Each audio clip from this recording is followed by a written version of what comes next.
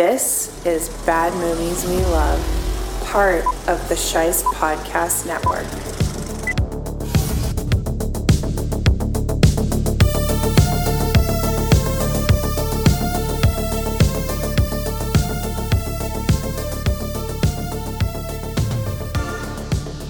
Hello, Bad Movie Lovers. We're in for a treat today. It's a bonus episode. I think technically it's still going to be Season 2, Episode 13, but that's lucky number 13 because today I brought back a guest for the first time. First repeat guest, joining us once again from the Scheist International Film Club and from our episode on Troll. You know him as Nick's Eclips, and we're gathered today to talk about a Godzilla movie that is pretty polarizing. It's from 1971, and you might know it as Godzilla vs. the Smog Monster. You might know it as Godzilla vs. Hedorah.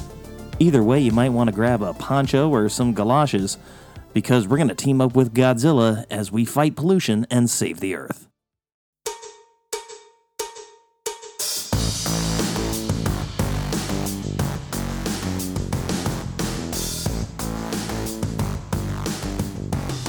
I think there's a baby crying like in the middle of garbage. There's 5 old dudes just hanging out in the bushes. Mastodon, they have no idea what that means. Lines himself up to this smokestack, and he just starts going to town. I know a stoner when I see one, and Hedorah is a stoner. I don't like this movie because it reminds me of drugs. Too many drugs, blah. I can never rely on these morons. It's like, no wonder they could never beat me in the past. Is this something about Satan or something? They usually do that. Frankenstein's kommt gegen die Teufelmonster. It's afraid of fire. How do you know? It's spelled like Deborah, so maybe it is Hedorah. The director, he was banned from directing after this movie. My man Nix, welcome back to the show. We decided that we're going to do a special bonus episode of Bad Movies We Love for Kaijun. It wasn't really something that I had planned on, but, you know, in watching some of the older ones and just, you know, having fun filling my month with Godzilla movies from the 60s and 70s, I wanted to do it. So I know we had talked about potentially doing a Godzilla's film or a Godzilla theme for Bad Movies We Love, and I think this is a really good opportunity to do it. So thank you for joining me, and welcome back to the show. I am so happy to be here, man. Thanks for having me. Of course. And today we're talking about Godzilla vs. Hedorah, or Godzilla vs. the Smog Monster, however you came across it potentially in your youth or as an adult. I was mostly familiar with the American version of this because I got a lot of these on VHS, and what was it? AIP, American International Pictures, that did the dubbing? Yes, this was AIP. So that's probably the version that I had seen growing up many, many times. And it had been a long time since I'd seen this. And I think when I was a kid, it was one of my favorites because it is kind of like goofy and strange and dark, and it has like a different musical element to it than a lot of the other Godzilla films as well. So it kind of like stood out. And, you know, there's a child who's kind of the main protagonist, but also like not exactly. But it's like it's kid friendly, but also it's socially conscious in its approach to Godzilla battling pollution as a very literal metaphor. And then as I had gotten older and I had kind of like put a big gap between me watching some of the goofier stuff from that era, I feel like my memory of Smog Monster maybe didn't do it justice. And I see that it has a 6.0 out of 10 on IMDb, but there's only 6,000 ratings for this. So that's fairly small. So I'm curious, why was it this one that you chose? And if you had to give us a summary of why someone would say this is a bad movie, why do you think that is? Yeah, this has always been like caused like a big division in the Godzilla fanhood, especially back in the early '90s. Over the years, it's kind of gotten a better, people appreciate it a little more.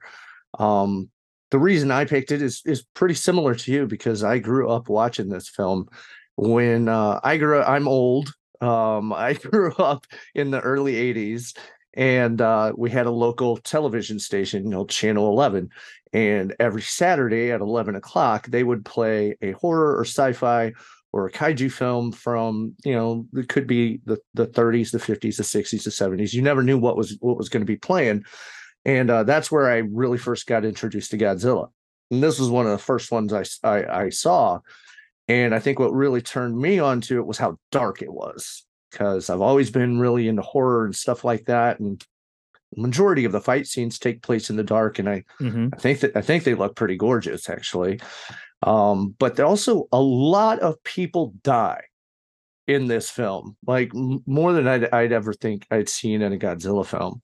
But I like the design of Godzilla. I love the design of Hedorah or Hedorah or however we want to say it. Never quite been sure myself. But I think the reason a lot of people don't like it is very bizarre. It's very psychedelic. Sometimes if you go in and you look at a discussion underneath, a lot of people go, I don't like this movie because it reminds me of drugs, too many drugs, blah. But I think that's kind of its charm.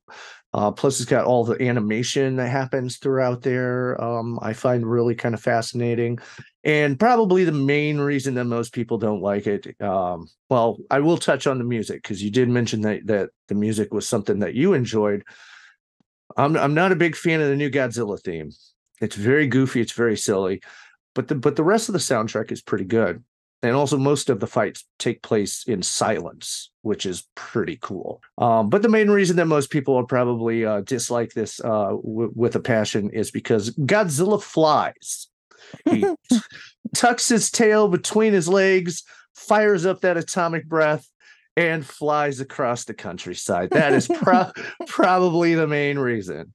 That's surprising. I mean, it is definitely something that stands out because it's the only time that Godzilla flies and he uses his breath like, propulsion system.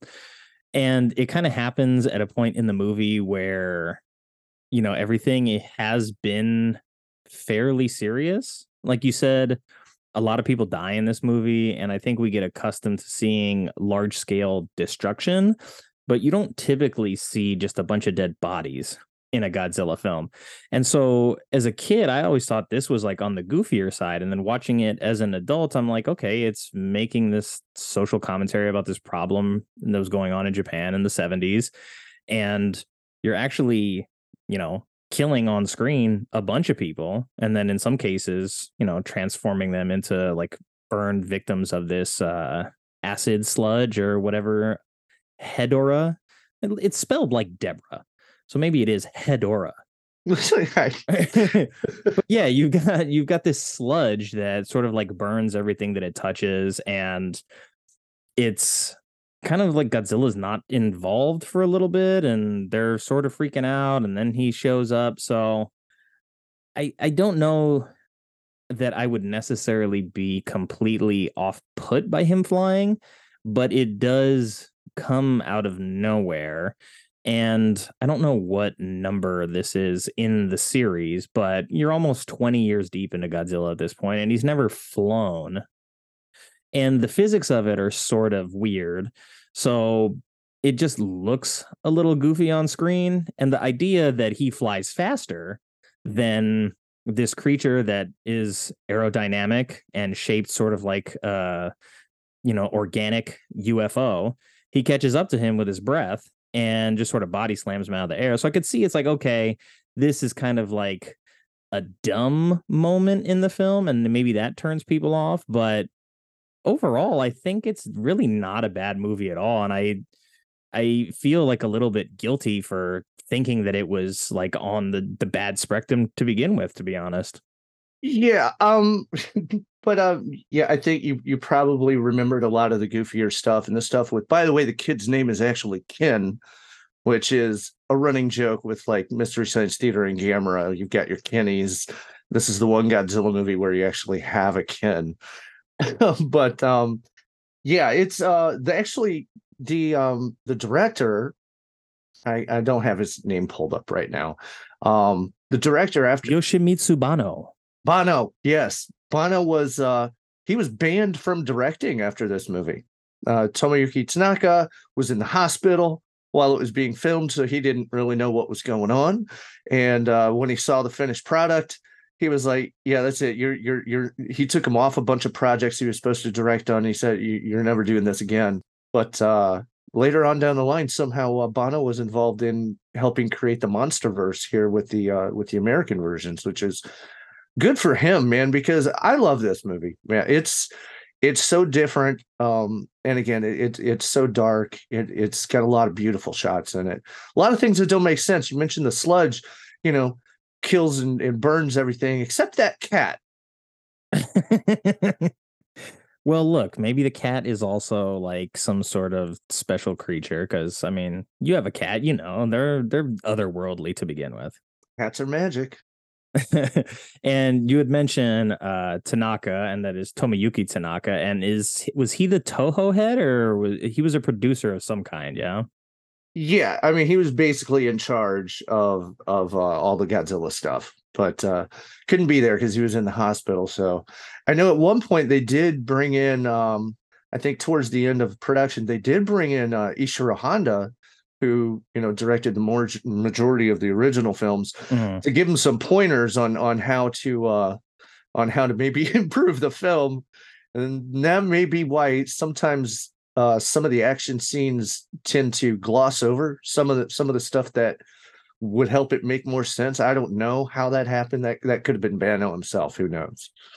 Yeah, Honda actually does have a directing credit, which is surprising because most of the notes about the film itself are strictly relegated to Bono and whether or not Tanaka actually liked him or disliked him or thought the movie was a disaster, etc. And I read that there was initially a sequel that he had planned that was going to take place in Africa, which is very strange. But when you look at this movie as a piece of the Godzilla universe, it is probably the most different of them. It's the only one that sort of like acknowledges that sort of 60s era psychedelic drug use, any of that. Like the ones that we saw from the 70s definitely have like a 70s identity, and this is 1971, and it definitely has some influences from the 60s that,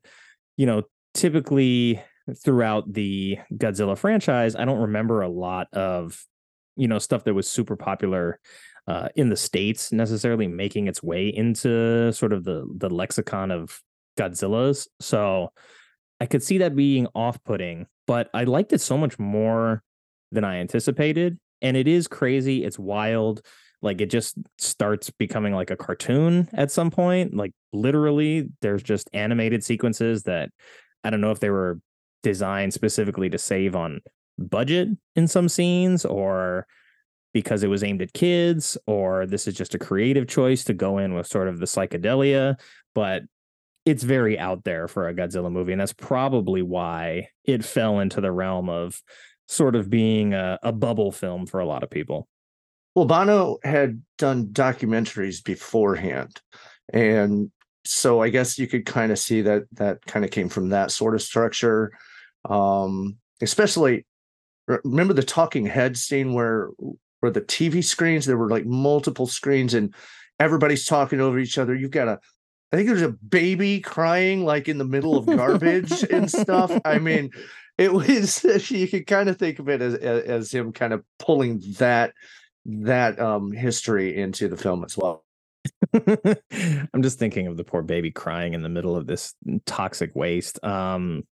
Let's watch the trailer though, because we always watch the trailer on this show, and I'm curious to see like how this is marketed back in the 70s and what it's supposed to be. Let me grab my screen share. Is this the Japanese or the American? No, this is the American one because if there is any spoken dialogue, we got listeners and not viewers. So I feel like I owe it to the people that are actually going to listen to this that we're going to have this in English. As goofy and wild as it may be, here we go. Before we get to the trailer, this episode of Bad Movies We Love is brought to you by Kaiju Kush. Hey, what's up, Godzilla lovers? I'm here to tell you about... Wait, what am I telling them about? Kaiju Kush. Oh yeah, that's right. Kaiju Kush. Japan's finest marijuana can now be yours. What's the line again? Can you read? Yeah? Then just read the prompter. Oh, cool. Kaiju Kush is hydroponic Japanese cannabis. That means it's grown completely in water. Whoa, no way. Descending from a long lineage of Shiatsu Kush on the island of Amami Oshima and grown in secret for hundreds of years. What? This colossal strain was mixed with Godfather Kush from foreign travelers and perfected into the potent flower we know today. This shit is radioactive. It'll have you purring like a kitten and curled up on the couch watching a Godzilla movie in no time. That sounds good to me. That's Kaiju Kush, imported by legendary growers.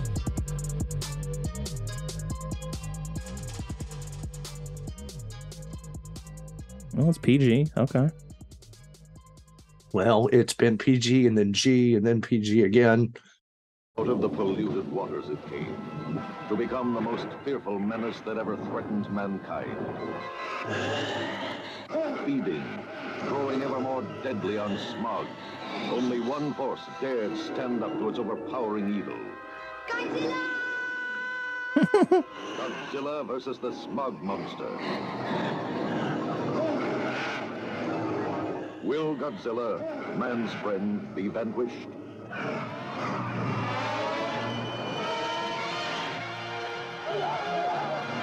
There's that theme. Yeah. More than 1,600 dead have been reported, while other casualties are expected to exceed 30,000. There's all those dead bodies.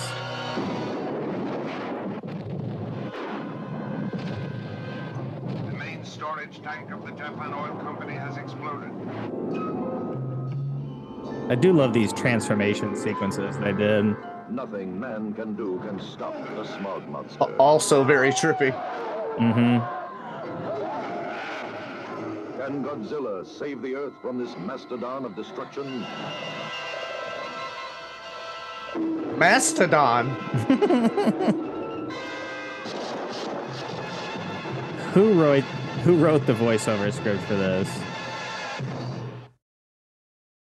I don't know. They may have farmed it out to, an advertising company, or it might have been AIP. I'm not sure.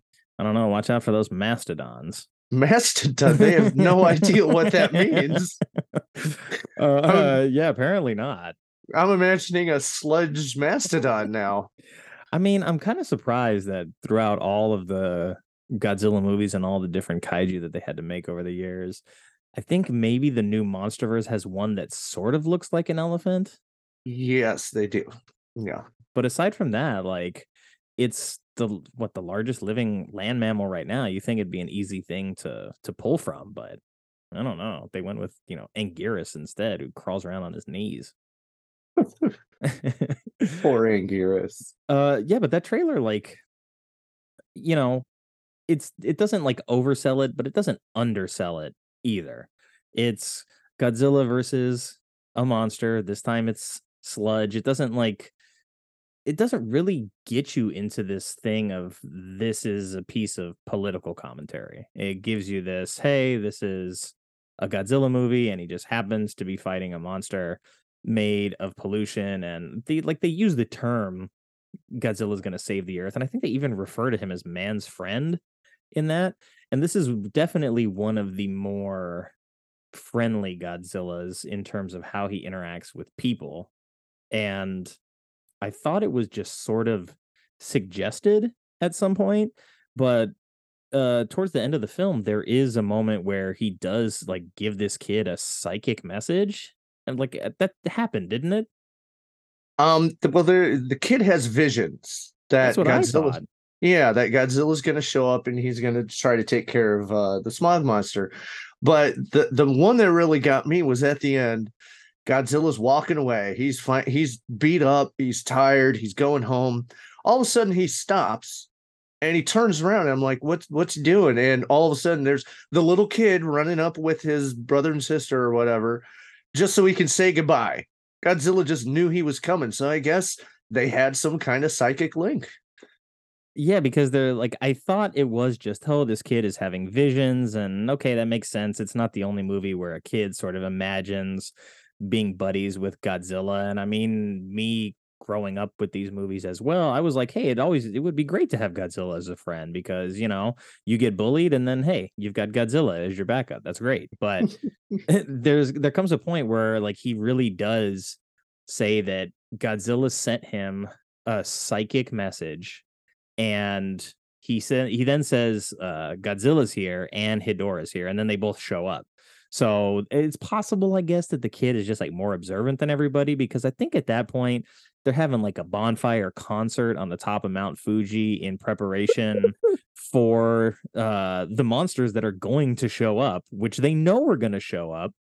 And they decide to go and have a little festival up there before Godzilla and Hedorah show up to duke it out towards the end. Well, that always kind of confused me, and I paid a little bit more attention this time. But it turns out that basically Hedorah's basically gonna overrun the world eventually. So they're just like, fuck it, let's have a big party before it happens, and we can't go do it anymore. Yeah, that makes sense. I mean, I'm kind of with them on that. And again, this is like coming from the 60s element that's in it, sort of like the free love, let's just go get it while we can kind of attitude. And I do love that about it, that it has this like weird energy to it. But then when you talk about specifically the introduction of the score here, the, I guess, alternate Godzilla music, that bwah, bwah, that kind of like, I don't know where. Yeah, I don't know why that choice got made. It is a more, I guess, heroic tone for Godzilla showing up, although it is, I don't know, it's a little goofy if that's what you're going for. But if this Yeah. is like marketed for kids and it's just, hey, the big guy's here, then it's just kind of like, hey, da-da, da-da, that kind of thing going on. But then there's also a very weird sort of like banjo score that goes on for Hedorah as well, as you sort of see the extent Yeah. of the pollution, and they just show you the sort of like the oily sludge that's covering the water, and they kind of give you a montage of dead fish and oceanic pollution on a large scale. So interesting that they decided to like ditch a long history of very good, very well considered music to go in this new direction. And I could see why Tanaka, being, in charge of all this and also being hospitalized, would be upset, because it's like, hey, well, I'm in the hospital over here. You're fucking up Godzilla. I told you could do what you wanted, but you didn't tell me you were going to do this. Right. And this guy only did music for one other film. It was the one right after this one, which is Gigan. Which I just watched recently, which is also not a great one. Not a great one. It's got one of the longest monster fights ever, to where it actually gets a little tiring. But there's a lot of fun stuff in that too. Yeah, of course there is. I mean, that's a whole different show. But I think it stays within the realm of like sort of kind of like creative goofiness. I mean, that one's got a guy that like draws kaiju, and one of them's a homework monster, and then there's a reporter who steals a tape, but there's also a Godzilla theme park. So there's Godzilla that destroys Japan, yet they've built a multi-100-foot tall installation and opened a theme park around it to celebrate Godzilla. Very, very confusing as to what's going on. And then there's aliens, of course, because every other Godzilla movie's aliens. And in Yeah. fact, apparently Hedorah is an alien in this one, although that's very it's sort of softballed in there later in the film because we see him first in the ocean. They do some great miniature work with those boats that he destroys. Oh yeah. That first introduction to him is great, and then later in the movie they just say he like came to this planet to eat the pollution, and so we don't really get any of that backstory. They just sort of like, you know, steamroll it because we're already knee deep in the action at that point, and there's quite a bit of action. I think this is up there, if not the longest on screen time for Godzilla from that Showa era. Well, yeah, man, I wish I would have looked that up because that's always a contention with a lot of people. Like, oh, there's barely any Godzilla in this Godzilla film. But yeah, there's quite a bit going on.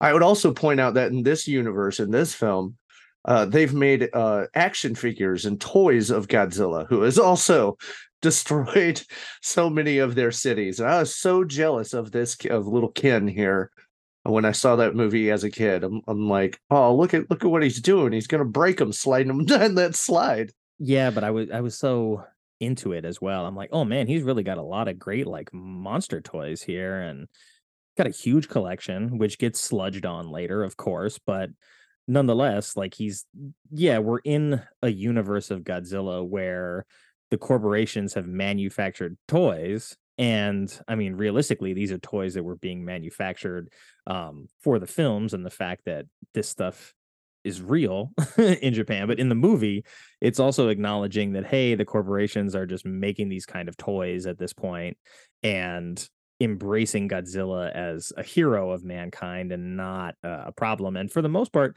he doesn't show up and really destroy any property in this, like at least not him alone. Not He's on not just purpose. he's not just wandering through the city smashing a bunch of things. He's not uh just out for a casual stroll where his, you know, his tail's got a mind of its own, just accidentally whips a building every now and then, blows some shit up. So there's like a lot of explosions, there's a lot of property damage in this, but it's almost exclusively Hedorah's involvement in that sort of primes Godzilla being responsible. Because, you know, when he shoots that atomic breath round, some shit's gonna get exploded, and you can't really do anything about that. He's not the best with it. Although later in this film, we start to see that his conscious use of his atomic breath is a lot better, and he starts to become more intelligent as the films go on as well. And this is one that displays his intelligence on like almost a near human level at some points. Oh yeah. Uh I don't know if we're gonna go through the movie itself, but yeah, at the end, when the military's plan fails again, Hmm. he looks at him and he's like, ugh, and then uses his breath again. So yeah, it's like he knows what he knows that the people are involved in stuff. It's kind of crazy. Yeah, that moment that you're speaking of, they have lost power to their machine that they're trying to use on the smog monster. And he's sort of got it like in a wrestling hold, like he's got its arms tied back and he's sitting there holding smog monster, and he sees that they can't get the power turned on. He sort of like shakes his head at them like, these idiots. I can Yes. I can never rely on these morons. He's like, no wonder they could never beat me in the past.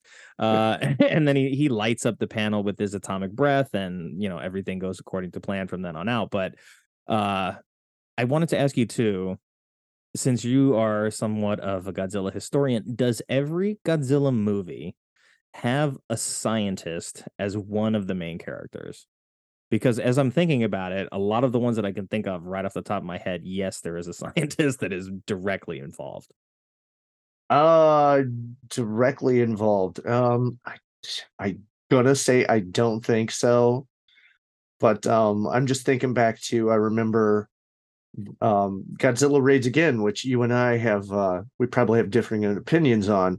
I mean, that the main characters are like they help with fishing, like Mhm. they're pilots and stuff. Gotcha. So yeah, I think, and they were there may have been a scientist in there, but he's definitely not mainly involved, I don't think. Good point. And I think maybe it's just, hey, when you need a scientific solution to your problem, we're gonna put a scientist involved in the story on some level. And like I was so confused in watching this at the beginning because there's a scuba diver and his son, and so the son and him go out to the ocean. Scuba diver goes in. Hedorah is there floating around, and I totally thought he dies. And then Yeah. we come back and it's like, no, just his face is melted. And turns out he's the scientist. And then Right. he's like in bed in pain for a lot of the movie. But then he still gets up and invents the machine that is used at the end of the movie. And then after that, we cut back and he's like back in bed and in pain again. So I don't know. I don't know exactly what was going on, but I totally like thought the setup for it was that he dies and then the kid and his mom or whatever are, having their psychic link with Godzilla. But it turns out, no, his dad was a scientist and his dad came up with the tech that was needed to take care of this because they were studying the sludge tadpoles in the very beginning. Yeah. So one of the fishermen brings him the tadpole that he found. It's like, I found a really weird thing. And so I mean that's our first clue that he's the scientist, and then he goes scuba diving. And it's funny you bring up that scene, man. Uh After, so and get a little personal. My dad died when I was 13 years old, and that would have been like 1987. I'd already seen this film, but the next time it came on, when that kid was standing on the side of the ocean and just screaming out for his dad, oh, brought me to tears. I mean, absolutely crushed me. And then surprise, he's alive. He's pretty much okay. Yeah, and I think maybe that's why it like resonated with me more because my dad passed when I was 7. And Oh then Lord. so my mom, like she had gotten these Godzilla tapes from work, and it was kind of just like she like sat me down and I would like just play them one by one. And so maybe that had something to do with the way I saw this particular scene in this movie is like it seems very much like he dies because we never see him come out of the ocean. And the Yeah. kid, like you said, is just on the bank screaming for his dad. And then it's like, oh no, he just kind of like got his face burnt and maybe he's wounded beyond that, but we don't really know. But then he's up and about doing science and very interesting, you know, tonal decision considering that so many people in the movie die and especially people that just are exposed to Hedorah in like small doses also die. He just flies over and a bunch of dead bodies everywhere. So this Mhm. guy who got sludged straight up in the face does not die. I very, very confusing.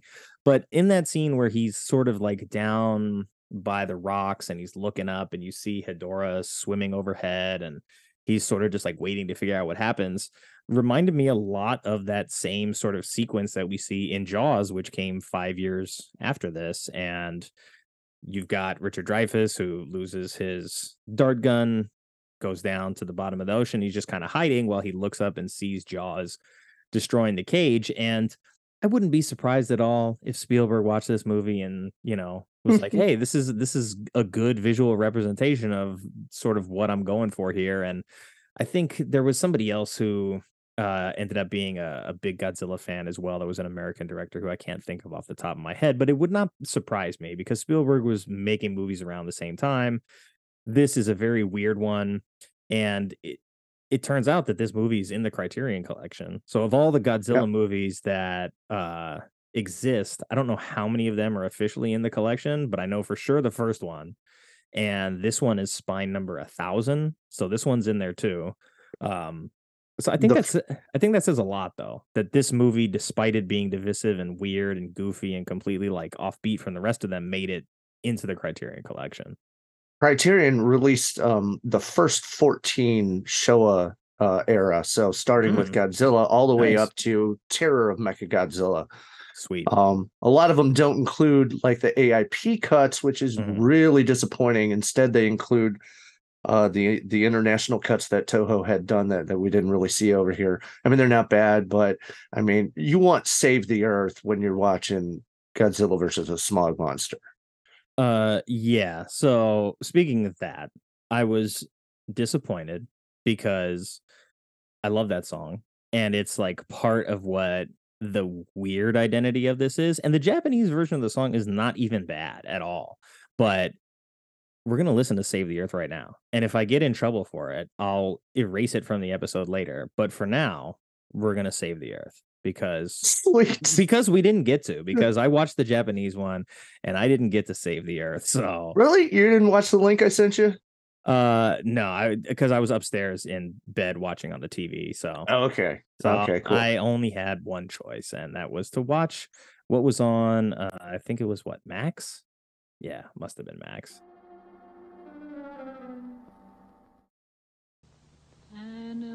Animals, God's animals, don't go away, don't go.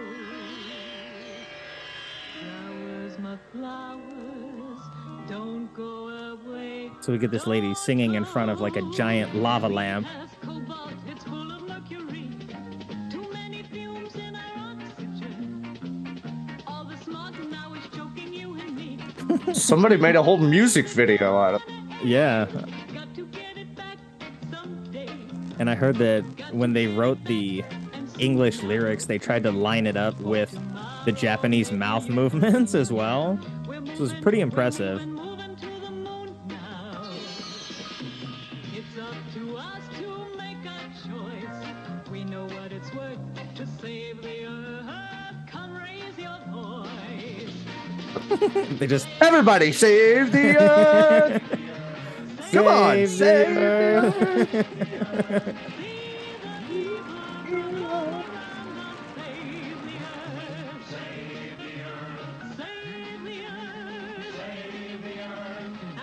I do like this music video cut though.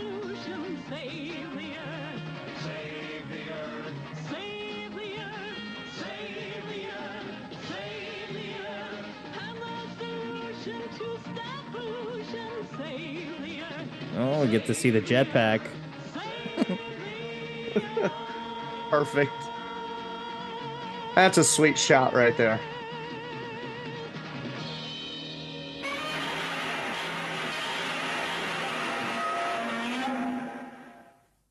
There we go. Adrian Russ was the vocalist for the English version of that. So I had to, man. I think Adrian Russ is actually, he just composed the lyrics. Oh, was it? Yeah, I think he's from AIP. Oh, okay. Well, that makes perfect sense then. No, performer Adrian Russ. Music I could by be wrong. Richiro Manabe. Huh. Either way. Good times. I missed that song. I mean, it was like my favorite part of it when I was a kid. So Yeah. you know, of course, because it's great. You had mentioned sort of at the outset about like one of the reasons that maybe people didn't like this, and one of those things was sort of like implied drug culture, maybe.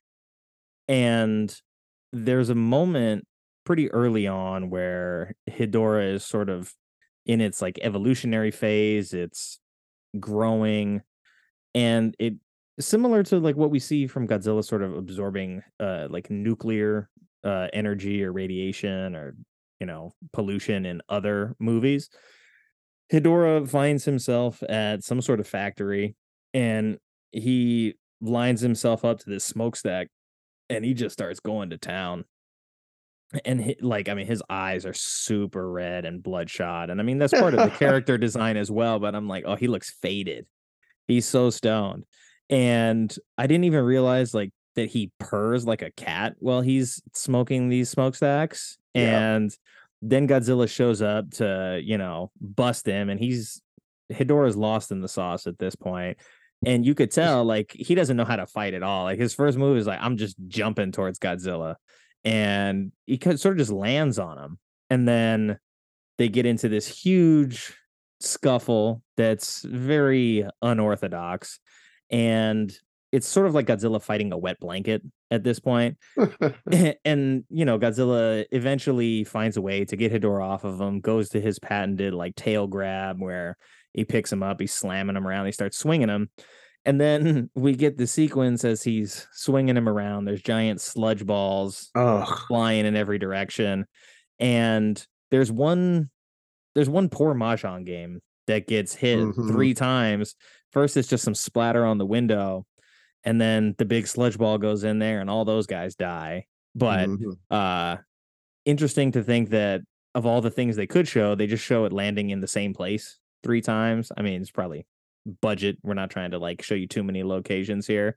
But I felt so horrible. I'm like, Godzilla doesn't really have like intentional aim here, but he hits that same place 3 times.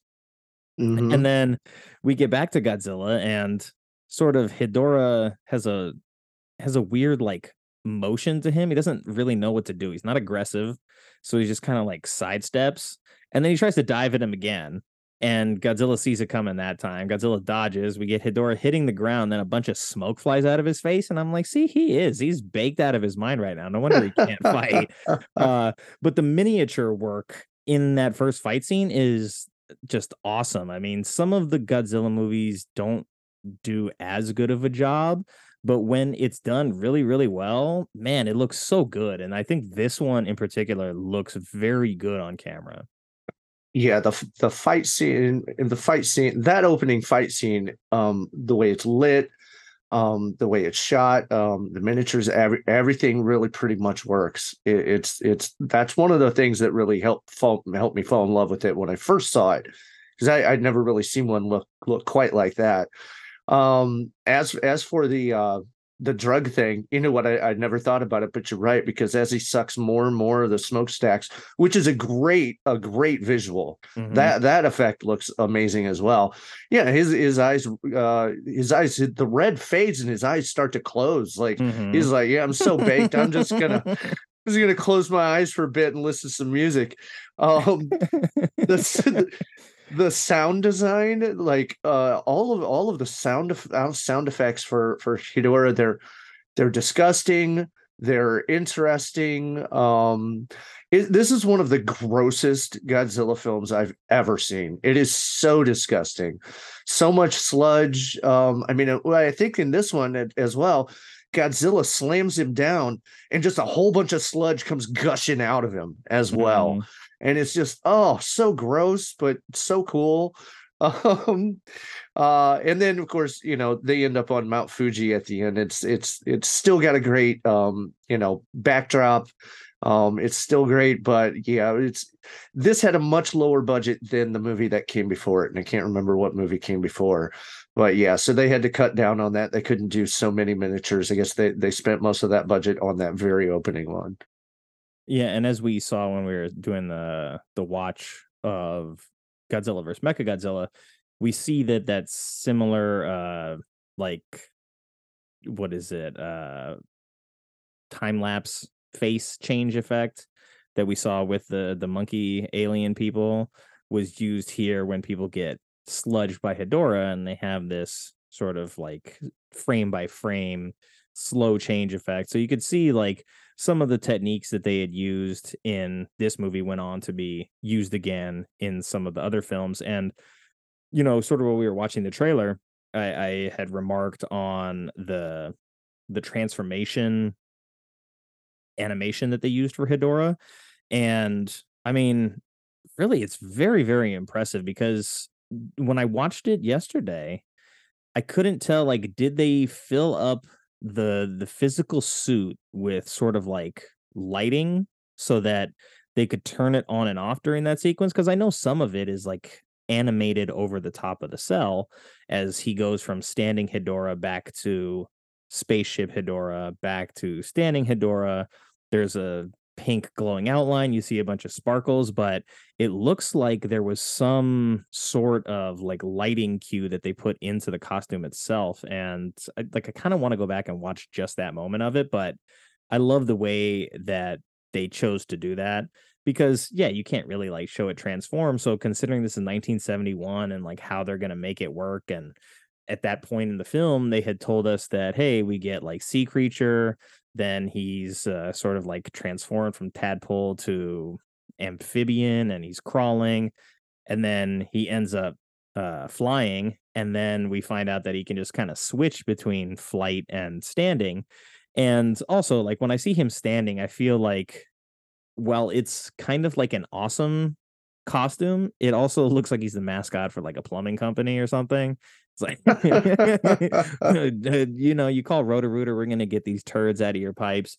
But the way that they did like the massive headpiece on this costume in comparison to some of the other Godzilla costumes, like the head design is fantastic. Like it has motorized eyelids that are fairly large, like the big red eyes, like the very defined, colorful iris. I love the sort of look of his, I guess, his face, and then seeing the different transitional phases of Hedorah as well. Like you see, they did cut some corners, of course, because they didn't have a choice, but ultimately, like it looks really good, especially like in the low lit fight scenes. Yeah, I'm thinking for the initial, like, to signify the transformation, they might have just set off some flashes like Yeah. underneath the suit. But later when he's got his tadpole, he's got his little frog amphibian thing, he's got his flying one, and then he's got his final one. That one is huge. He's bigger than Godzilla. He Yes. is gigantic. And then they put something in where I guess when he's getting ready to use his laser beam, you Mhm. see that top part of his head starts to like expand and Yeah. turn red. Yeah, that was pretty impressive. They really got really creative with that. But yeah, I'm not sure exactly how they did it, but it is damn impressive. Yeah, I would encourage anybody, if you don't want to watch the whole movie, that's fine. I get it. But I would encourage anybody that listens to this to at least check out some of like the highlights of this particular transformation sequence we're talking about, because I feel like it's a very good marriage of practical effects and then what was available in terms of like, digital VFX at the time. And like this is 1971. So it had to be done in a way that makes sense for the tone of the film and still somewhat look good. And I think this is just very, very good job of doing that, because like I think even at this point, Godzilla's breath like hasn't really evolved that much on screen. It still isn't even like that blue, I guess. I mean, it's like starting to get more blue, but it's still like kind of gray. So they haven't like evolved the VFX like that far at the point that this movie came out. But I love that transformation sequence. And, since you mentioned the costume, I think now's probably a good time to go to trivia. Okay. Well, I wanted to bring up one more thing about the costume before we do. All right, go for it. I love the way when he finally hits that final form, they're on Mount Fuji, it's dark. He's glittering. Like they put like Mhm. this glitter all over him, and it really gives him this ethereal look. It's absolutely gorgeous. And then I don't know if you noticed, but Godzilla only has 3 toes in this one. Oh, I got to go back and look at that. This is a different suit design where he's only got 3 toes. Yeah. Let's do trivia. Let's do trivia. Time for trivia. Okay, so speaking of the person in the Hedorah suit, that was Kenpachiro Satsuma. He was the Woohoo! only one strong enough to support the weight of the costume. Approximately how much did the costume weigh? I didn't know you're going to be quizzing me on the trivia. I thought you're just going to tell it to me. I'm going to say 250. Pretty close. It was rumored to weigh 300 pounds, suspended a little bit by wires to, of course, help him out. But part of the reason he got the job because he was the only one that could like effectively wear the suit. And then Ken Pachiro went on to be Gigan in the next 2 films, and then eventually wore the Godzilla costume itself for Godzilla 1985. And I believe he wore it until Godzilla vs. Destroya in 95. So Yep. sort of almost, if you think about it, a little bit similar to the way that like pro wrestling gives its title belts out, right? So he finally got to be wearing the World Heavyweight Championship, and that just came in the form of a giant rubber Godzilla suit for 10 years. So congrats to Ken Pachiro. before his retirement on Destroya. Question number 2, the prop that they used for Godzilla flying was used in one other Godzilla film. And what film is that? Was it Monster Zero? Correct. Bingo. Also known as Invasion of Astro Monster, but you and I both grew up with it, knowing it as Godzilla vs. Monster Zero, which is a very cool name in and of its own. Godzilla vs. Hedorah is the only one where Godzilla voluntarily flies himself under his own control. In Astro Monster, him and Rodan are sort of sucked out of the mountainside in the fetal position and abducted by aliens. And that's a whole nother movie that's also awesome in its own weird, bizarre way. But it's great. Not for this show, but another time maybe. And third and final question. In the German version of the film, Frankenstein's Kampf gegen die Teufelmonster, the name Hedorah was changed to what? Oh,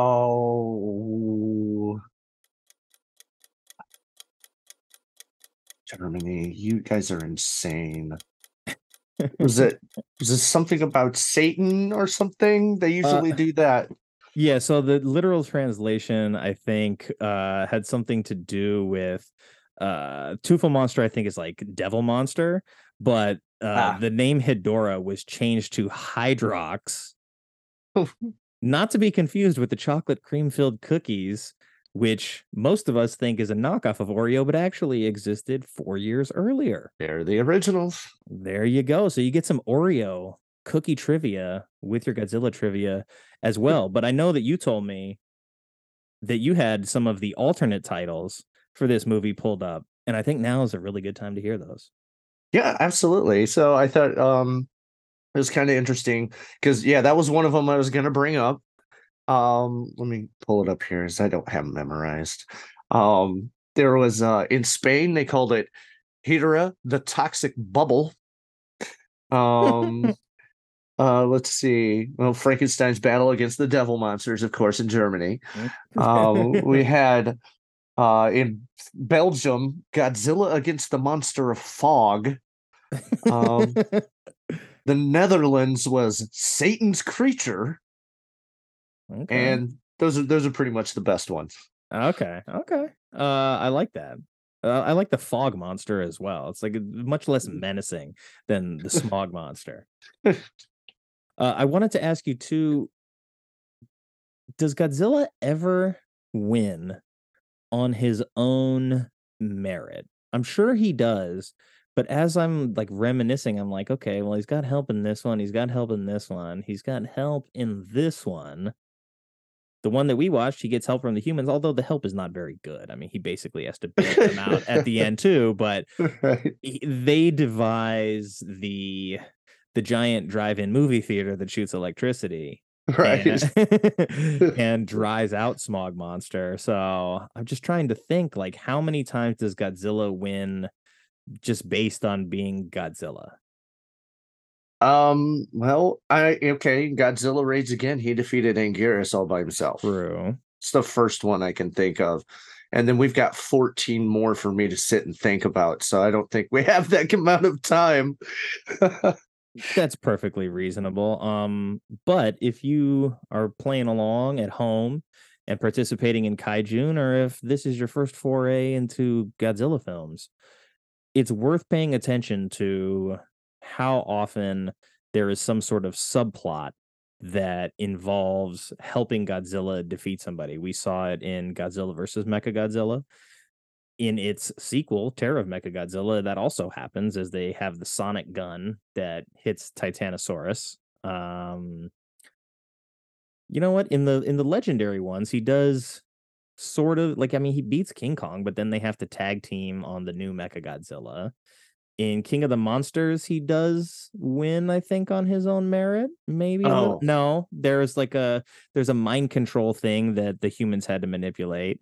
So just off the top of my head, there's a lot of times where Godzilla doesn't just like get to go full Godzilla mode, but if I remember correctly, when they did the redesign Ooh. of Mechagodzilla in the 90s. Yeah. There's one where they think they've gotten Godzilla beat and he just regenerates and kicks Kiryu's ass. Well, if you're going to Kiru, that's even further from the 90s. That may even be in the 2000s. It might So be. yeah, when I said 14, I was still stuck in the Showa era. But yeah, there's usually always something like that. I think actually when you said Mechagodzilla in the 90s, I was thinking of the one where Rodan was in there and they had the baby Godzilla and the guy flew around on the mechanical Pteranodon for some reason. I don't know if you remember that. But I think Rodan ended up pulling a Mothra and giving Godzilla some of his power in that one. Yes, So that again, is what happened. yeah, he doesn't get to go Super Saiyan too often. Um, I When he was does, also it's a lot of fun though. hell yeah. Did you notice? Are you an Ultraman fan I at all? am. I'm not like the most well versed. I do love Ultraman, and there was this one. I'm convinced now that it was a completely bootlegged copy of Ultraman, where it was basically just highlights from the show, like monster fights, and they Oh, were all like spliced together. And my sister used to work at Tower Records, and I would make her rent this video every time I went to her house. And she, like, in hindsight, she's like, I should have just bought it, but it was like $80 at the time, and so she didn't want to buy it. But I like, as I think back on it, I think somebody at the store must have just recorded this off of their television, put it on VHS, and then rented it out. But definitely should have just bought that. yeah. Oh man, I have so many. Like when I was a kid, I had my mom buy me the original Godzilla King of the Monsters with Raymond Burr. She paid like $80-$90 for that.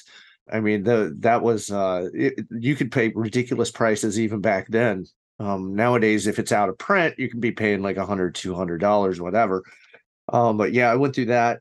There's the point where they're fighting on Mount Fuji, he and the Smog Master, and he shoots his laser at Godzilla, and Godzilla does the Ultraman move. He Oh puts yeah. the arm at the elbow and the arm up. That cracked me up as a kid. Yeah, he just sort of like absorbs it, but then also like burns his hand. So it's almost like Yes. what we've seen from like Jackie Chan movies where like he'll punch a guy and then he's like, oh wow, like that hurt a lot. And sort of like he reacts in the way that was the opposite to what Bruce Lee had done in those films at the time. Like Jackie Chan was like the non-tough guy, but knew how to fight. But you had mentioned Mount Fuji and sort of like the fight that happens there. But I want to ask you a question about the party, because Uh-oh. there I is a think scene where the party's happening, and then they just cut to another shot, and there's like uh-huh. five old dudes just hanging out in the bushes. Right? Who the fuck are those guys? I don't know.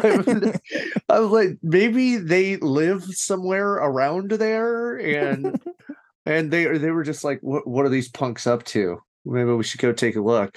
I don't know. We never saw them die. I don't think we saw most of the kids die. Mm-hmm. But I do love that scene sort of culminates with the rebel punk kids who are enjoying rock music and quite possibly high, because they see a giant like 300-foot smog monster show up and they're like, no, grab the torches, let's fight it. It's afraid of fire. How do you know? Yeah, they do state that it's afraid of fire, although I don't believe it had ever been established at any point during the movie that it was in fact afraid of fire. No. Oh, that whole sequence is bizarre, because then they basically just all die, and then it's okay, showdown time for the big battle on top of Mount Fuji at the end. And there is a scene where like Godzilla's losing, and Hedorah like scoops him up in a weird fashion, and flies his ass up the side of Mount Fuji and then just drops him. Godzilla rolls downhill into like a pre-prepared open Crevasse. crevasse. I was like, okay, it's a grave he dug for Godzilla, because it's not the only movie where there's a grave dug for Godzilla. So regardless, he ends up there, and then Hedorah starts like sludging him Oh, just start like God. oozing mud, cement, pollution, So whatever. gross. It's very gross. And that scene's kind of like really sad too, because Godzilla's essentially blinded. He's on his back. He can't get up. And he's just aimlessly shooting his fire into the air and crying. He kind of screams. Yeah, his roar changes. Yeah, absolutely. And so it's like, oh, wow, he's actually in a position where he's in deep trouble and he's losing. And then like they cut away to the humans and then they come back and Godzilla and Hedorah are just like rolling down the mountain together. Yeah. And he never escapes from the pit of sludge. He never they never show like what happens there, and I was sort of disappointed watching it this time because it's very rare that you see Godzilla end up in a highly disadvantageous position against another kaiju. So for him to actually be in a position where he's losing, and I mean, I guess on paper he's kind of being beat at that point. Like if he gets completely engulfed in the sludge and just suffocates, then Hedorah Mm. wins. And they just sort of avoid having that confrontation. The next thing we see is the two of them rolling down the hill together. So I felt a little bit cheated in that, but I know that this movie's only an hour and 25 minutes or so. And like you said, the budget isn't really there. You can't have too much going on. You need to get your way to the end of this film because the humans have built these two giant electro screens that they need to trap Hedorah in between in order to win. So they got to find their way down there, and rolling down Mount Fuji is the way that they get down there.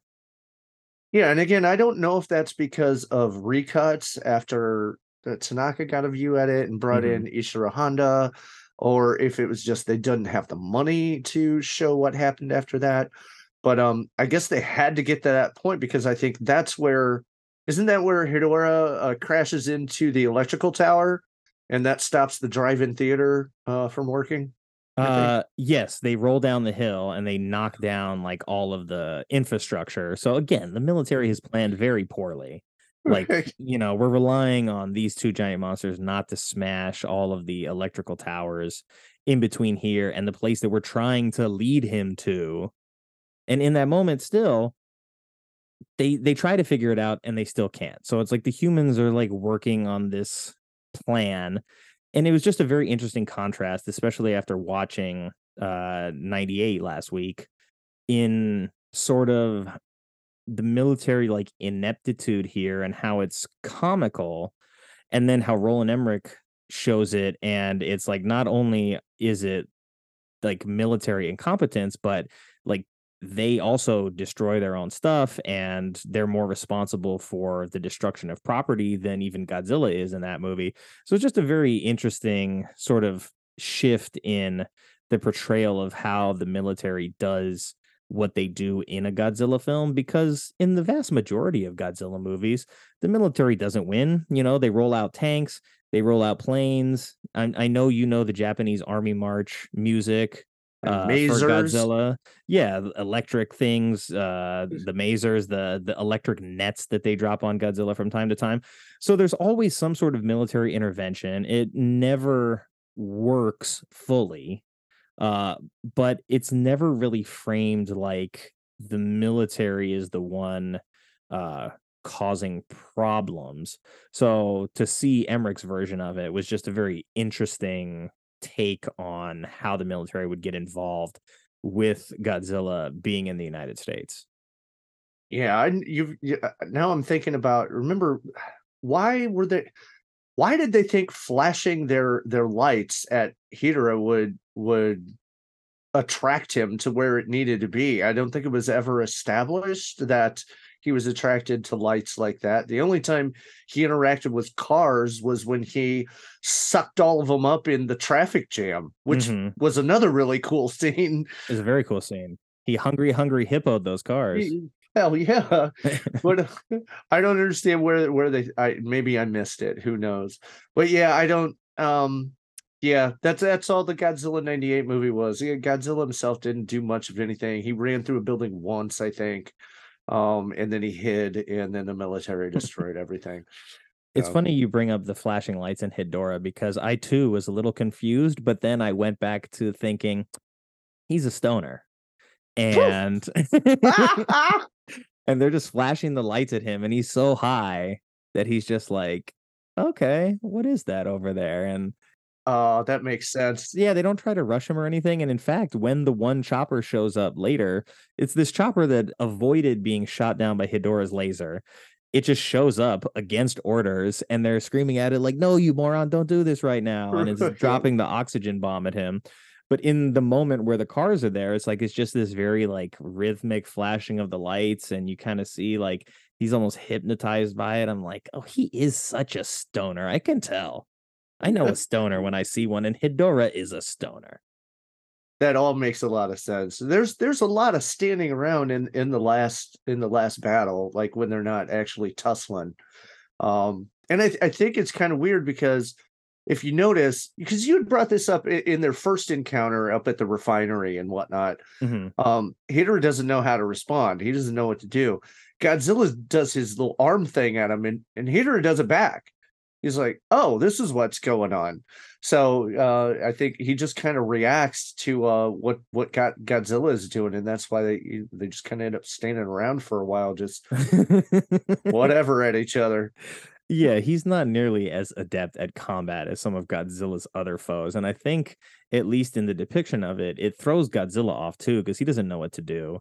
And he gets like sludged in the eye and then loses one of his eyes for the majority of the movie. And his response is he gouges out Hedorah's other eye. Yeah. And just like, jams his hand in there all the way up to like his wrist. So they're both walking around with one eye, and then it gets to the point where they finally like work their way in the final battle to the grid, the dehydration zone, the drive-in theater. Yeah. That's all I can think of. The two big drive-in screens, and they get Hedorah, and then he's down on the ground, and Godzilla decides to like start fisting him. I mean, like, it's very graphic to say it that way, but he just decides to reach inside of him and start grabbing stuff. And he pulls out what I thought at first was like, that's an egg. And then I see he's got another one. I'm like, okay, he's got eggs. I'm like, are these his balls?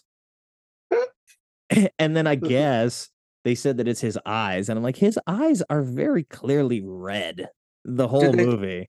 Did they say it in the Japanese version? Because I haven't watched that one in a while. They didn't. Yeah, that's one of the things I meant to look into because it's always been a question for myself. I still think they may be eggs. Yeah, because I was like, okay, that makes sense. Like, because we've seen it evolve from like the tadpole stage, right? So it's like, okay, maybe Godzilla's aware of that and he's going to stop it from procreating and taking over the world, etc. Like, at least that lines up with some of the X's and O's that they've laid out for us in this story. But then in reading like some of the notes about it, it seems like the consensus is that it's his eyes, because his eyes don't open after that. Or at least that's what I read in the notes, but I would have to go back and watch it again because it's so graphic in the moment that it's happening. I'm like, did he just get castrated? Like, this is intense because Godzilla doesn't usually get that handsy, and he's like elbow deep inside Hedorah on the ground, just digging around inside of him, and takes out these two little white pearly objects and then dehydrates them in the electric zone. I think part of it is like once Hedorah's been dried out a bit, it's almost like he's molting because remember, he jumps back out of there, I think, after this scene. He does, yeah. Like, yeah, he's in there still. So maybe these are the old eyes. I don't know. But yeah, he molts, he escapes, and then we bring him back, and then Godzilla's like, you know what? I'm just digging out everything inside of you. And he starts throwing shit left and right. Yeah, it gets really graphic. He does. He disembowels him and dismembers him and then zaps him again with the electricity to finally dry him out. But yeah, it's that moment after he rips the orbs out that Hedorah goes flying away and Godzilla jetpacks himself to go catch him. And I think my favorite thing from that is like, okay, it's goofy. He's got his tail like tucked up by his head and he's jetpacking his way over there. But when he gets Hedorah, he sort of like changes course, slams him into the ground, then picks him up and goes back the other direction. And when they arrive at the drive-in movie theater, Godzilla like turns his head up to reverse thrust them into the ground. And so I'm like, okay, at least they're paying attention to like the the propulsion physics that they've laid out here for us. I always thought it was funny. You get the big before he starts flying, he puts his arms out, he turns around, he tucks his tail in, and then you cut to the model, and that tail ain't being tucked in at all. He can't even reach the arms, like he has Tyrannosaurus arms on that model. I know, because this one is just like, I don't know if it was made from like a plaster cast or something, but it doesn't have the flexibility of a rubber suit. So it could have been even completely done with like the most, excuse me, the smallest like miniature scale, since they just have to basically like shoot some steam out of its mouth at that point. But they do go through that process. They get into their final battle. We were talking about Godzilla sort of disemboweling him in that final scene and him lighting up the electrical grid again. And I guess I was wondering, like, does Godzilla like not have any fear of being dehydrated by this machine himself? Because they don't really clarify that it wouldn't work on Godzilla. But he's also, big and strong and probably not as reliant on moisture. But I, Godzilla's a living, breathing creature that lives in the ocean, so he does like water and live in water for the most part. I think it's mostly just electricity, and we've seen like in most Godzilla movies, electricity does not affect him unless it's King Kong versus Godzilla. Unless you need it to. Right, exactly. Yeah, everything adapts to what the story needs. So yeah, I think he knew that wasn't going to affect him. It's very interesting though, just to see it all play out, because I really just I liked the setup of the way that it ended. Like, you have this giant towering creature who is very atypical to a Godzilla villain. I think the only taller, we've seen Ghidorah at several points throughout Godzilla history. I think by the time this movie happens, so Yeah, we've but seen he's got giraffe heads. I mean, come on. true, but I'm saying like we've seen something taller than Godzilla, but we've never seen something like Hedorah that was dwarfing him when they stood just sort of like toe to toe and had a much bigger head and was taller and was able to shoot a projectile and was able to fly and like do all these things. And it is a one-on-one fight. And we saw that Godzilla usually has some sort of buddy to help him when he's facing Ghidorah.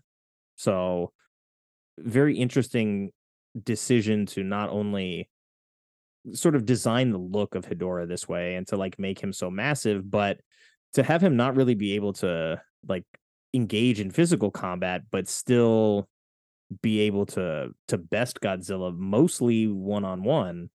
Yeah, Because it makes it dark, it makes it scary, it makes it higher risk for Godzilla than it normally is. And I'm wondering if that's because he is like the representative of humanity in this movie. They say he's like friend to man.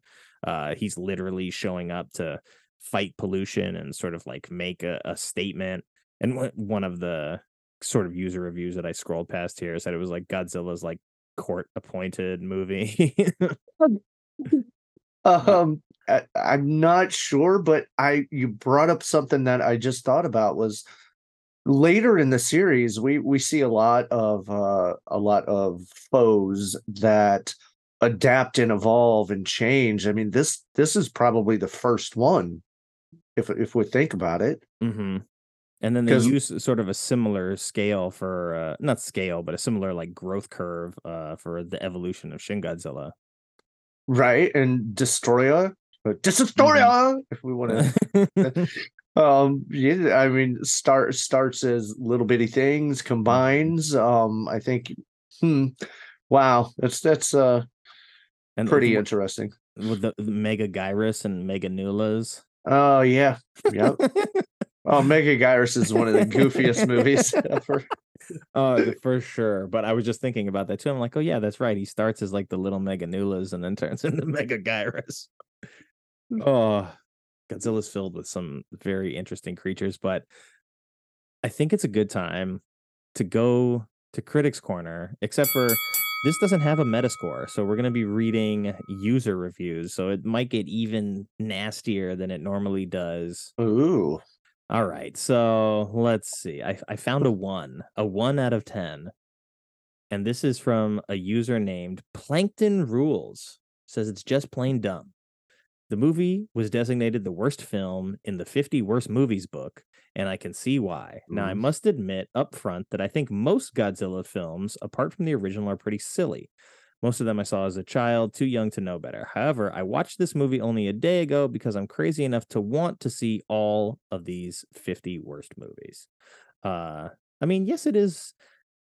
See, like, that's how I think that I used to think that, like, this movie is just dumb in that way. And it's kind of like easy to casually brush it aside and just say, oh, like, it's dumb and therefore, like, it's not good. But I think in the greater sort of context of what the Godzilla films are, and especially in watching Godzilla versus Mechagodzilla recently, like the creative choices that they made, sort of the 70s style that leaks into that film and sort of how the 60s style leaks into this, the animation choices here, both from like practical VXF standpoint and from the actual literal animation that they fold into this, like the decisions in the creative storytelling here, I think, are bold and easy to cast aside, but not bad choices. Also, this person is only watching because it's in a worst of book. I don't know who wrote this book.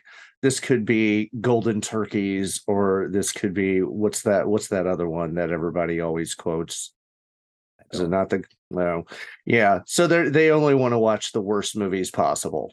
So that automatically puts them as they're expecting it to be bad. They're not looking for anything entertaining in it at all. All right, so get out of here, Mr. 1 out of 10. We're gonna The- move on Beat it, Plankton. Plankton Rules. No, Plankton sucks. We're gonna move on to Gridoon, who gave it a 3 out of 10. Says Godzilla battles a monster made basically of toxic sludge. And quote unquote, sludge is the operative word here. It's an awful sleep inducing movie, despite lots of plottingly choreographed action. I haven't seen many Godzilla flicks, but this must rank near the bottom. It does have an honest anti pollution message, though. Oh, well, I love that he rescued that from the trash heap by saying that its anti pollution message is honest. And I mean, look, it is maybe a little sleep inducing, but that's because one of the main characters is a big stoner. So what are you going to do? Like, of course, it's a little sleep inducing. If you're staring at those headlights, you might get a little sidetracked. Gotta lay off the smokestacks, man. Gotta lay off those smokestacks, man.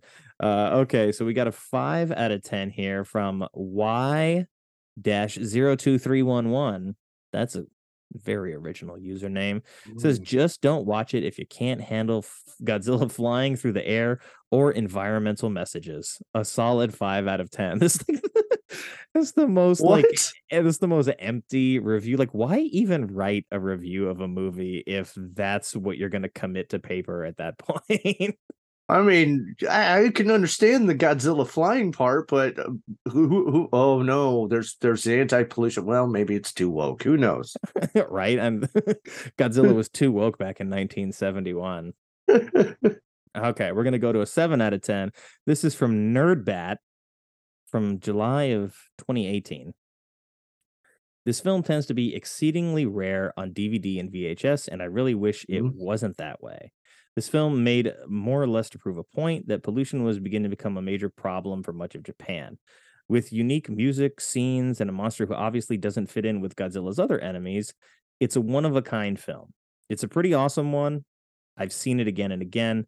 It has a few scenes that seem a bit unnecessary, groovy hippie-like music, and scenes of flashing colors don't really bring a lot to the plot or feel for the film. The monster, though, is totally massive, nearly twice Godzilla's size when it's full grown. It's one of the best, in my opinion. I really like it. I would say this is one of the must-sees of the Godzilla franchise. And I agree with you, Nerdbat. If you're going to do a Godzilla marathon, this has got to be one that's in the conversation.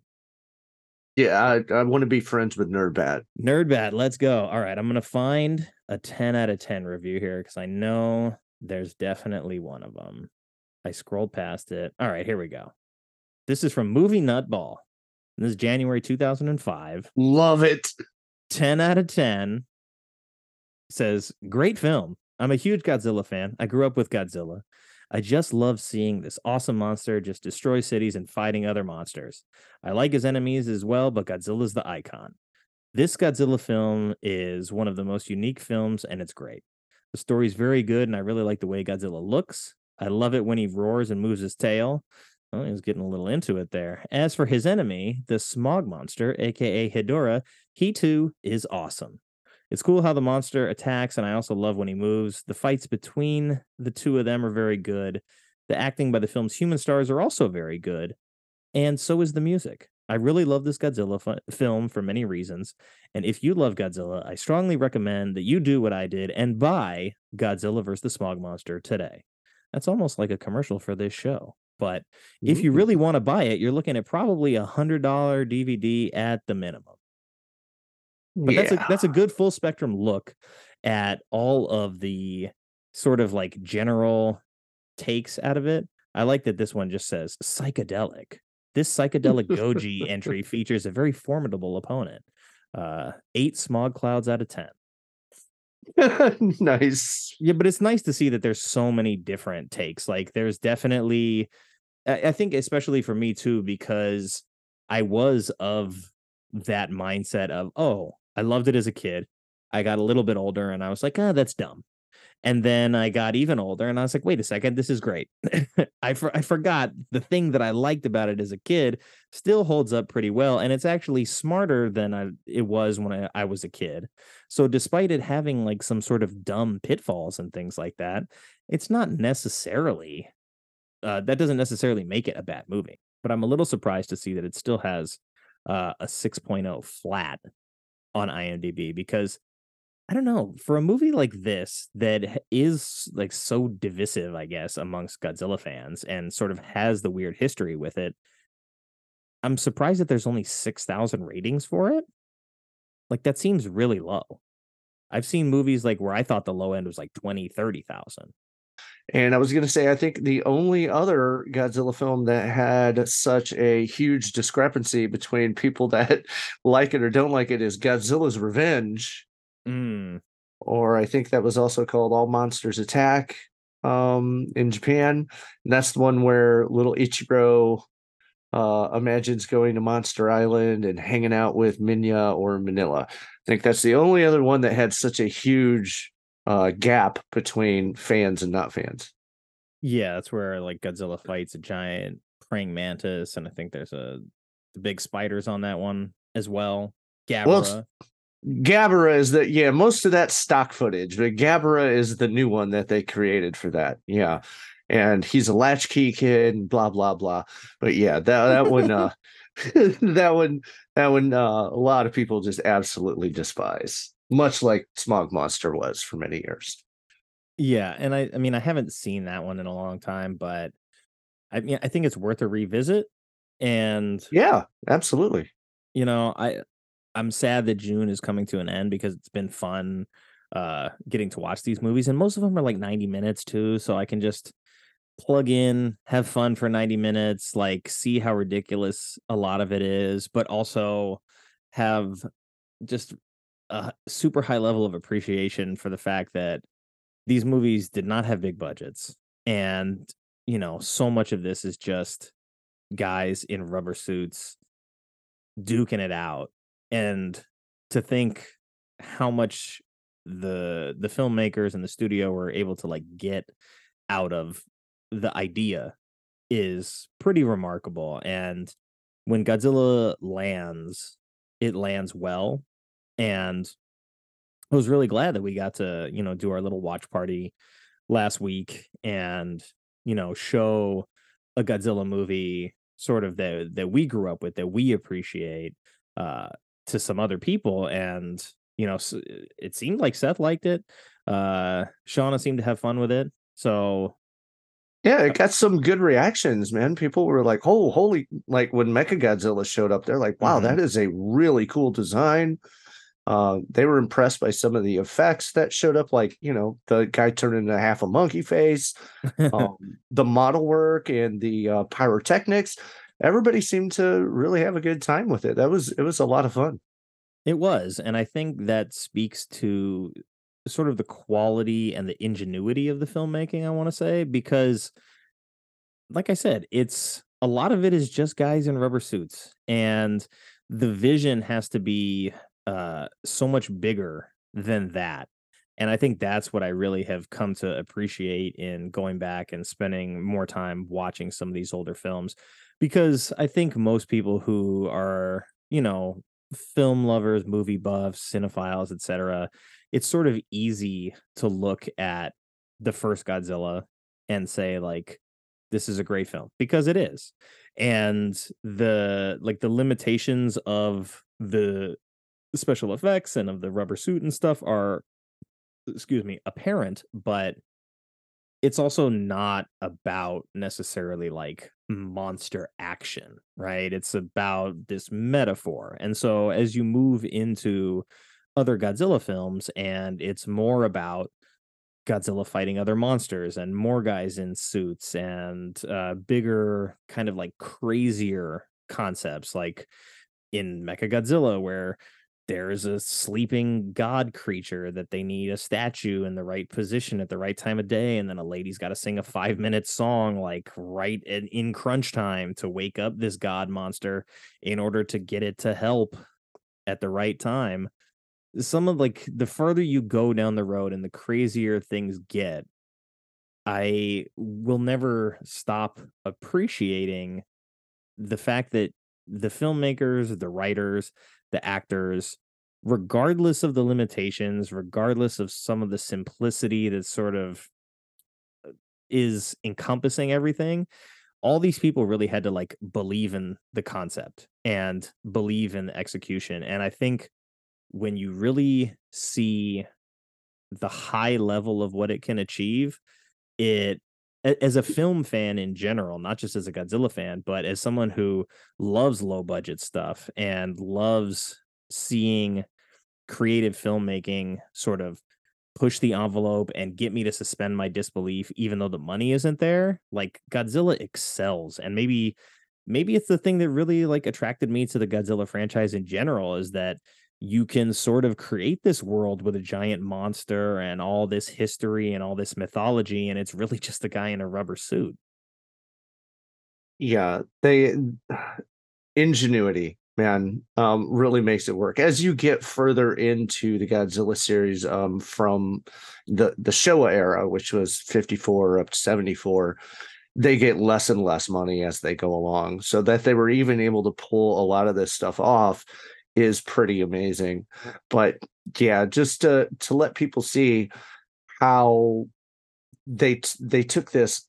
I mean, stop motion is where it all started with King Kong and whatnot.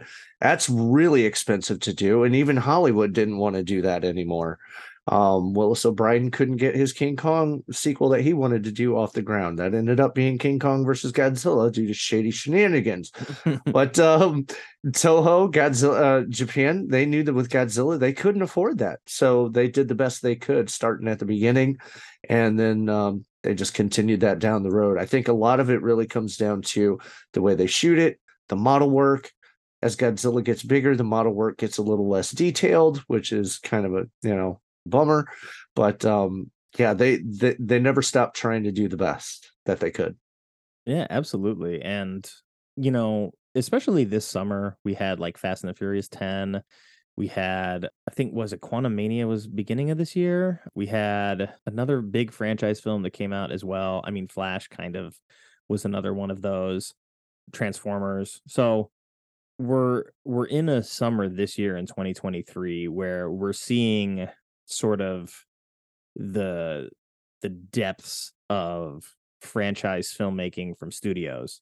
And if you were to add up Transformers and Fast and the Furious and throw Flash in there, and even if you want to count Ant-Man in there, though all those films together still don't have the legacy and the longevity of a series like Godzilla that started in 1954 and now has what, 35, 40 films under its belt. I think it's the longest running film franchise in the world, and it's number number one with James Bond at number two. I believe so, yes. And it's amazing because it's not just from its own home country, it's also over here. We've got Godzilla festival or fan festivals that happen here, Godzilla conventions that have been going on since, oh, I don't know, 93, 94, that happen up in Chicago all the time. Just a huge fan base here in America, and obviously Hollywood knew it. That's why they did it in 98. That's why before that they were trying to get it done with Steve Miner, make a 3D film. And that's why after 98 failed, they said, you know what, let's try it again, because there's obviously an audience here for it. Yeah, absolutely. And I mean, they're working on the new one right now. I think it's due out either like early next year, maybe like May, something like that, which And is a the TV show. sequel. Yeah, that's what I heard.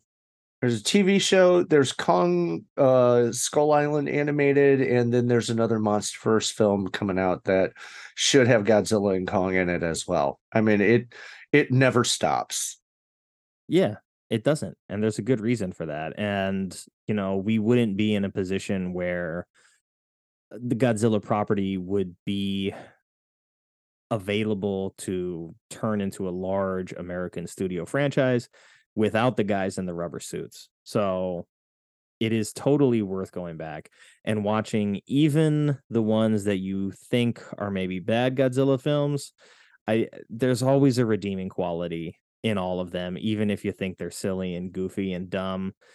Just watch it and have fun, and it's totally worthwhile. So I want to ask you, I know you had mentioned was it Godzilla's Revenge?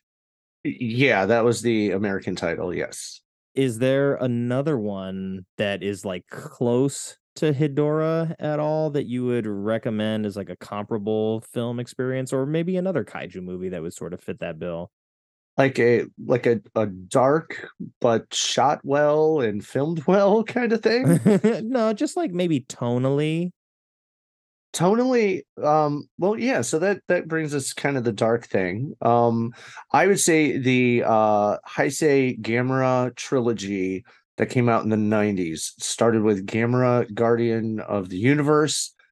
And then I can't remember the other two off the top of my head right now, but those three together have the best special effects, the best kaiju effects that anyone's ever seen.